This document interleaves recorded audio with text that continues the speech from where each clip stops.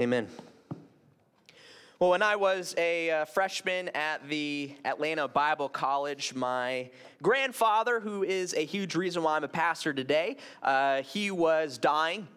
So I was down at the Bible College. Him and the rest of my family were up in Michigan. So I flew home and went straight to the hospice in the middle of the school year where my grandpa was and a lot of our family. And it was quite late into the night. It was a very last-minute flight because he got worse very rapidly there at the end. So I walked into the room where he was at the hospice, and I sat by my grandpa's bedside and held his hand.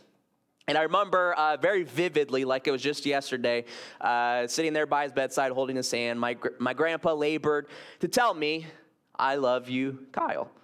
They were very touching words for me. These were the last words that a huge role model in my life said to me as he fell asleep in death the following morning. They were some of the last words that he spoke, period, as his strength was failing and wasn't able to talk in the morning. I was distraught by the whole situation, losing a loved one, as most of us, not all of us, are aware of that, the intense emotions, the heartbreak of losing a loved one in your life. So I was distraught by the whole situation, but I was so glad I was able to make it in time to hear those last words. And many of you probably have a very, very similar story of a loved one dying and saying something special to you before you die, and you just hold on to those words. Because last words have so much power in our life. They can leave quite the impression on us in our lives. They can hold last words can hold a tremendous amount of power, whether they be the last words of a loved one, whether they be the last words of a book that you read or a movie that you watch. I found some endearing last words from different movies, whether they are the last words of the movie or the last words of a character before they die. So place yourselves in that position on the couch, watching on the television. You're watching the Titanic, and as Jack is freezing to death in the ocean, and his lover Rose is laying on this big chunk of wood by herself, his last words were, "Promise me, Rose, and never let go of that promise." Or think of The Wizard of Oz. I've not seen this movie in ages, but apparently I loved it as a kid and watched it all of the time. At the end of the movie, Dorothy says, "Auntie Em, there's no place like home." Precious. Ferris Bueller's Day Off, at the end of the movie, Ferris Bueller is reflecting, and he says, "Life moves pretty fast. If you don't stop and look around once in a while, you might miss it." So true there. Wise words from Ferris Bueller as he took that day off from school. Or maybe you're more into Braveheart. As William Wallace is being executed, his last word as he cried out was, "Freedom!" Or E.T., as E.T., an alien, is preparing to leave planet Earth after establishing a beloved relationship with little boy Elliot. E.T. tells him, "I'll be right here." Precious words as he leaves precious Elliot. Or maybe you're a fan of Marvel and you think of Iron Man. At the end of the movie Iron Man, Tony Stark stands at the press conference and he tells the world, "The truth is, I am Iron Man." And an epic ending there, or probably the most endearing one for me, Toy Story 3. Andy drops off his beloved childhood toys to a little girl named Bonnie to keep. And, oh man, it gets you in the heart. As Woody watches Andy drive off, Woody says, "So long, partner." Oh, my heart. Oh, my heart. The last words of movies, of books, of loved ones, they can truly have a lasting effect on us. And today, we get to see the last words that Paul wrote to the church at Rome as we are finishing up our series on the book of Romans today. This has been by far our longest sermon series that we have done together as a church. And it's been a very pleasant experience for me to take a look at this book verse by verse with you all in one of the longest books of the New Testament. There is an extremely large amount of information to decipher and digest in these 16 chapters. Truth be told, some of you guys might think we went at a slow pace. But truth be told, we went at quite a fast pace, and we had to really just gloss over a ton of information for time's sake throughout this letter. But I've thoroughly enjoyed this opportunity to take a look at one of my favorite books of the Bible, Romans, as Paul wrote this letter to the church at Rome. As Paul, in his letter, he illustrated that he wanted to go to the city of Rome to be with them in person. He wanted to share the gospel message with them. But in the meantime, he was going to write a letter presenting this gospel message. And so starting in chapter 15, what we read last week, we could see Paul start to wrap up his letter as he talks about his desire of hopefully soon wanting to head over to Rome. And then at the start of chapter 16, last week we started chapter 16, and we saw Paul sent his greetings to a handful of different people, a lot of people that we have close to no information on. It really felt like the end. It felt like Paul was concluding his letter. I think of like oftentimes when you hang out with a group of friends and maybe your spouse isn't there or other members of your family, and someone will say, oh, hey, say a hi to so-and-so. And that's like your farewell as you go back to your home, you spend time with your family. They want you to send greetings to other people. And we see that take place all of the time. People tell me all the time, oh, hey, say hi to Jamie. And that's what we say as we prepare to leave and end our conversation. And so it felt like very much Paul was ending this conversation after this long list of personal greetings that he wanted to greet as this letter would make its way to the church at Rome. But Paul was having issues stopping the letter there. There are some words on his heart, evidently, that he wanted to share with the church at Rome after these personal greetings to these different members of the church. So the question is, what are these important last words that Paul writes to them? And this morning, we get to take a look at that. What were the last words that Paul wanted to share with the church at Rome as he was concluding this letter? And so we see it, we pick up here this morning in Romans chapter 16, starting in verse 17. And Paul writes, I appeal to you, brothers, to watch out for those who cause divisions and create obstacles contrary to the doctrine that you have been taught. Avoid them. For such persons do not serve our Lord Christ, but their own appetites. And by smooth talk and flattery, they deceive the hearts of the naive. And so part of Paul's last words to the church is to send a warning about two different kinds of people. These two different kinds of people are those who cause divisions and those who create obstacles contrary to the doctrine. Or in other words, those who create obstacles or stumbling blocks to the faith in God and Christ Jesus. And so of all of the harmful characteristics that are harmful to the church and Christian fellowship, these are the two that he highlights within his last words to the church. And so what are we to do with these two different types of people, those who cause divisions and those who create obstacles contrary to our faith, contrary to our doctrine? Well, Paul says to avoid them. Paul says that these are people who don't serve our Lord Christ, but in fact, they serve their own appetites. You know, this has been such a common theme amongst these last handful of chapters in Romans. If we remember, Paul kind of splits up the book of Romans into three different sections. The first section of the letter, the first couple chapters, he's dealing all about our sin and our need of salvation, our need of a Savior. Part 2, the most lengthy part of this letter, Paul talked all about God's plan of salvation for us because we have sin and because the consequences of that sin is death. And Paul looked at this plan of salvation from many different angles. And the last part of this letter that Paul wrote to the church at Rome was more of the practical application. How do we live as a Christian? How do we live as someone who lives by faith? What does that look like? What does that look like within a church setting? And I've really not noticed it until going through this series and taking a verse-by-verse approach to the letter of Romans. But so much of Paul's emphasis in this section was about the unity of the church.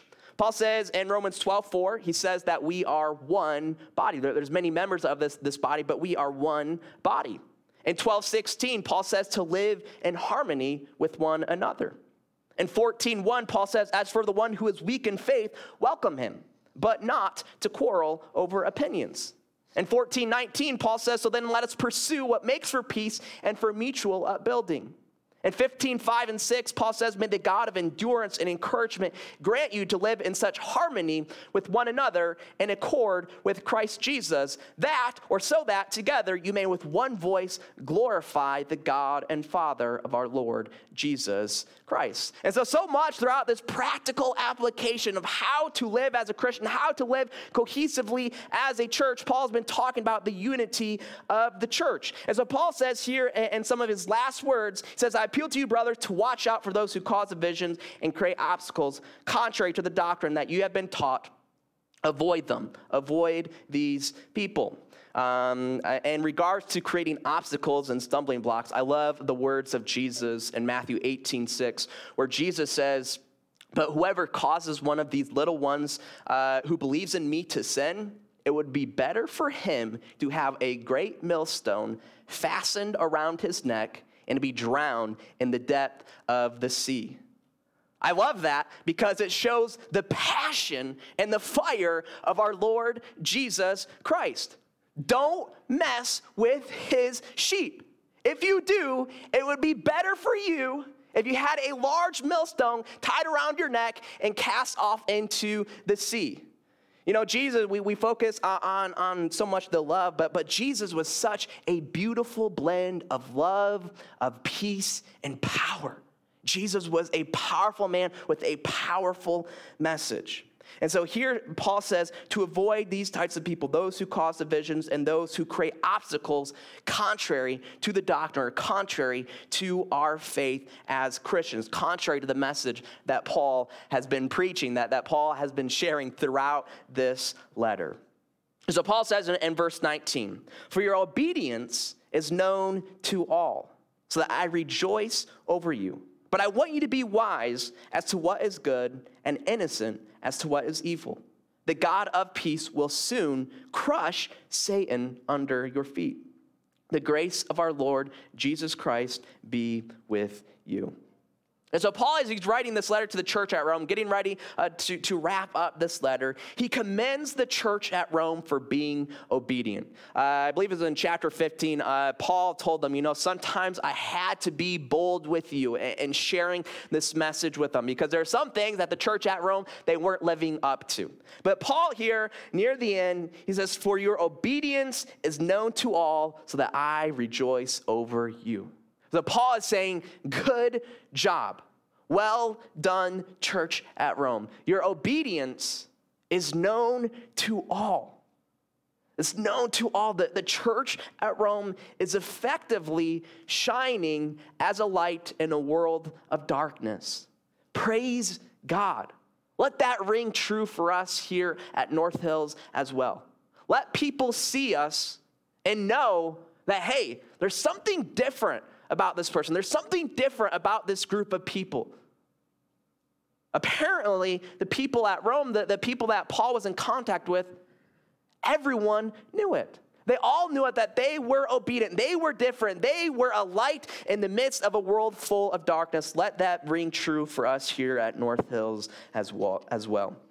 So Paul says as well, I want you to be wise as to what is good and innocent as to what is evil. And man, let me tell you, it is becoming harder and harder each and every day in our society to remain innocent as to what is evil. With the click of a button, with the touch of a screen, you have access to so much evil in this world. You must protect your eyes. You must protect your ears, protect your mind, and protect your heart. Be innocent as to what is evil. And if you just go along your day without this being a focus of your life, I'm telling you, you will not be innocent as to what is evil. Because we see all this coming at our way 100 miles per hour. And so we have to be cognizant about remaining innocent to what is evil. So hard to do in a world that is so connected through the internet. But we have to remain innocent as to what is evil.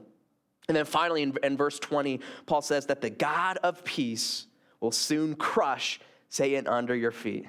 I like that, a bit of an oxymoron there. The God of peace is going to crush Satan.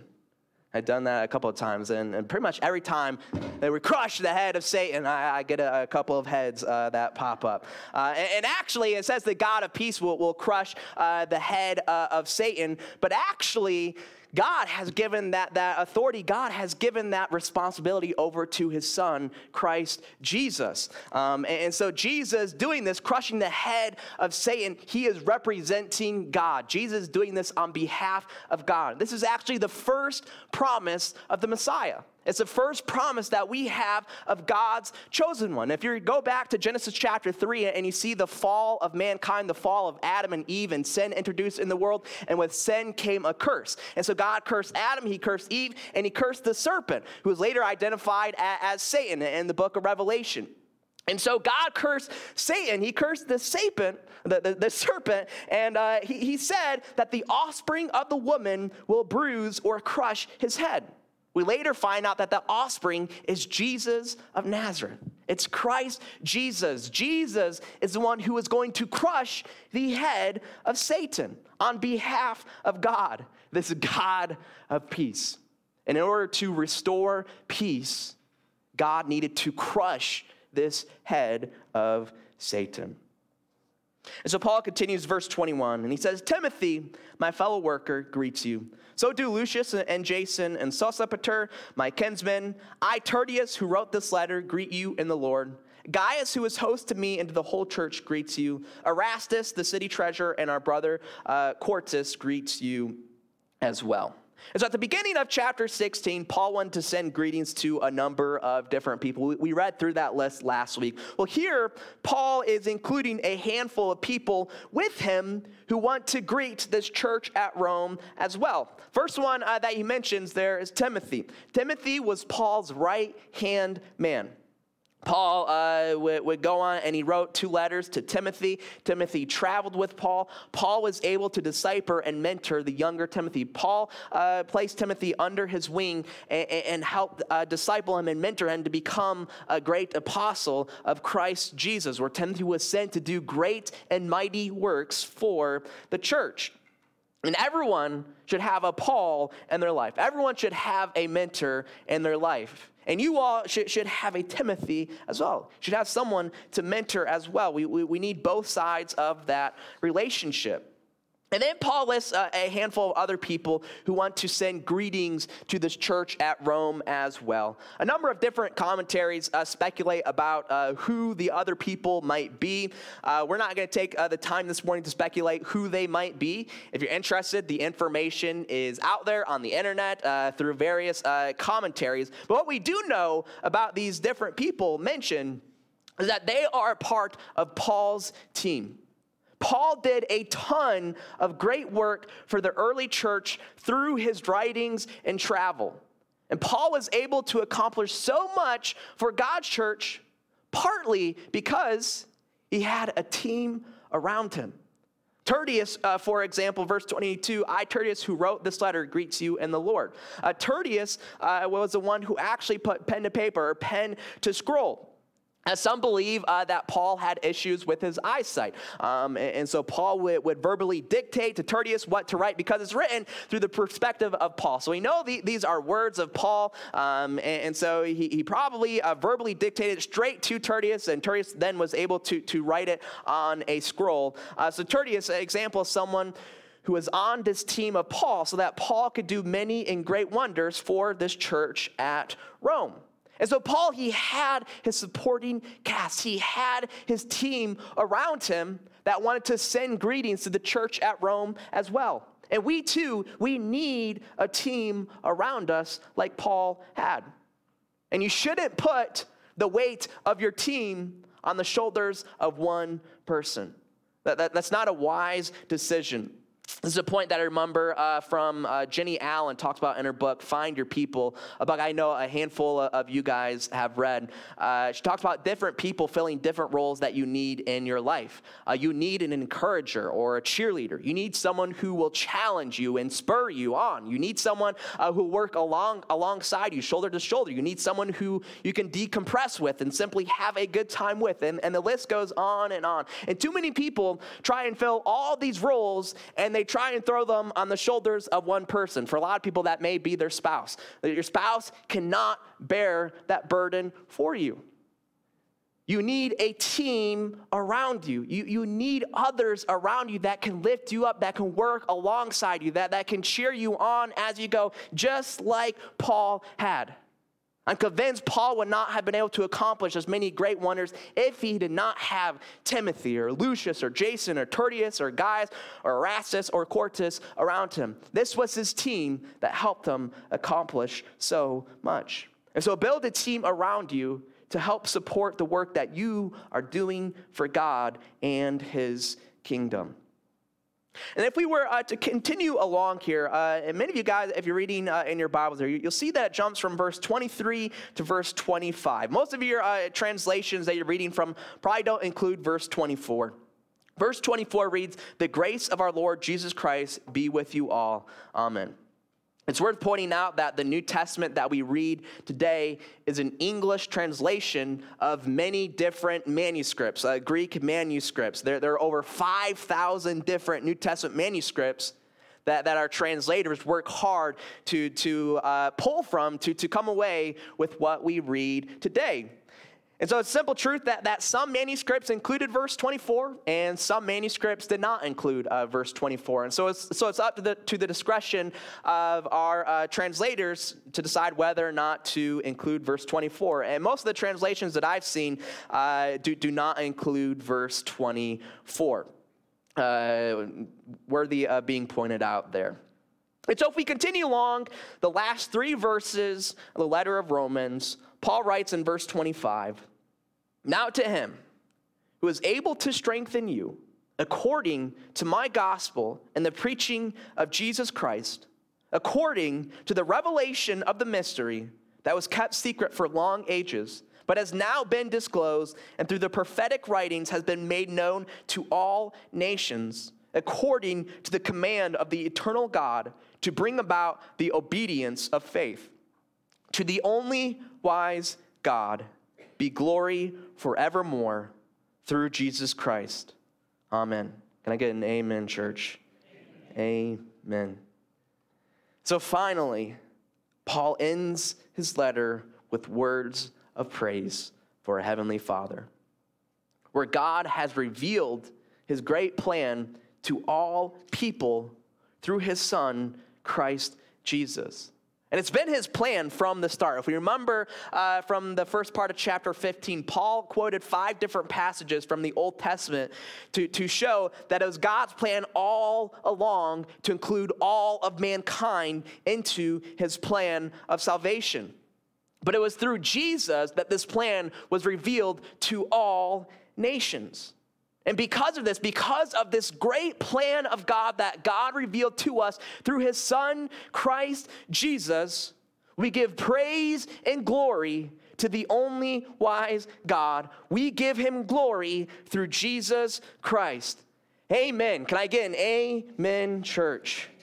Amen. We praise the mighty and precious name of God. And so there we have it. That is the book of Romans. We did it. A sense of accomplishment there, going verse by verse together as a church, read every word, every letter of this letter that Paul wrote to the church at Rome. It's the gospel message that we are able to read nearly 2,000 years after Paul wrote this for the church at Rome. There is no other collection of books like what we read in the Bible and God's word. And this letter that Paul wrote, this letter of Romans, it truly is the foundation of our faith. Our faith that Paul has outlined, that number one, we have sin. We have sin. We all have sin in our life. And the consequences of that sin is death. You and I, we deserve death. Nothing more, nothing less. We deserve death because we have sin in our life. And because of this sin in our life, we need saved. We need a Savior bad. But Paul has outlined in this foundation of faith in his second stage of this letter, he's outlined that God has a plan of salvation for us. His plan of salvation and his plan of deliverance, of saving us from our sin and the consequences of sin, revolves around Christ Jesus. And Paul very clearly expresses that all we need to do is to put our faith in God and his Son, Christ Jesus. The type of faith that makes your Sunday look drastically different from people who do not have faith. The type of faith that makes your Monday look drastically different from people who don't have faith. It is a living faith in which you can accept God's plan of salvation for you. So simply put your faith in God and his Son Jesus. And Paul outlines in this letter, presenting the gospel message that you will be saved. Not maybe, not should, not could, but you will be saved. No questions asked. And then finally, what does that faith look like? What does a life of faith look like? What does it look like to be a Christian? And Paul outlined what that sort of faith looks like in chapters 12 through 16. And so this is what we believe as Christians. This is what we believe as the church. I wanted to be able to spend more time summarizing these 16 chapters as we spent 25 weeks on this one letter, this rather lengthy letter. We unfortunately, we don't have enough time to do a more extensive summary. Instead, I printed off little cards. If Evelyn and Leah, you could hand out those cards. I printed off little cards of 6 key verses from the book of Romans. And these 6 verses do a pretty good job of summing up what Paul had to say in his letter. And so as you receive these letters, I encourage you, or these cards, I encourage you to put them in your Bibles, put them on your nightstand, by your bed, post them on your mirror, whatever it may be. But let this serve as a visual reminder of what this letter of Romans is about. And I encourage you and challenge you to put forth the effort of internalizing these 6 verses, internalizing this gospel message. And so that when you're thrown into the thick of it, you're able to rely on these words that you're able to store into your heart. And so that first verse there in Romans chapter 1, verse 16, Paul says, "For I am not ashamed of the gospel, for it is the power of God for salvation to everyone who believes, to the Jew first and also to the Greek." Don't be ashamed of the gospel message. This gospel message is the power of God for salvation to everyone who believes. Not just the Jews. It's to the Jew first and also to the Greek. Also to you and I. The power of God for salvation. Romans 3:23. "For all have sinned and fallen short of the glory of God." You and I, the rest of mankind, we all have this similarity that we all have sin. And we all have fallen short of the glory of God. But, Romans 5:8, Paul writes, "But God shows his love for us, and that while we were still sinners, Christ died for us." So even though we had sin in our life, even though we were enemies of God, God showed his love for us, and that while we were still sinners, Christ died for us. And so because of this, for the wages of sin is death, but the free gift of God is eternal life through Christ Jesus our Lord. We have what we deserve. We deserve death. But the free gift of God is eternal life in Christ Jesus Lord. Why? Well, because if you confess with your mouth that Jesus is Lord and believe in your heart that God raised him from the dead, you will be saved.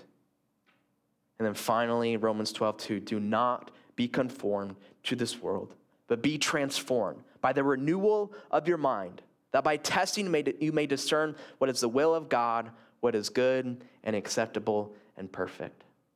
And so as we live out this faith, do not be conformed to this world, because this world is not living a life of faith. And so we need to stick out like a sore thumb. We need to stick out like a lamp in the middle of a dark room. We need to be the light of the world. So do not be conformed to this world, but be transformed by the renewal of your mind.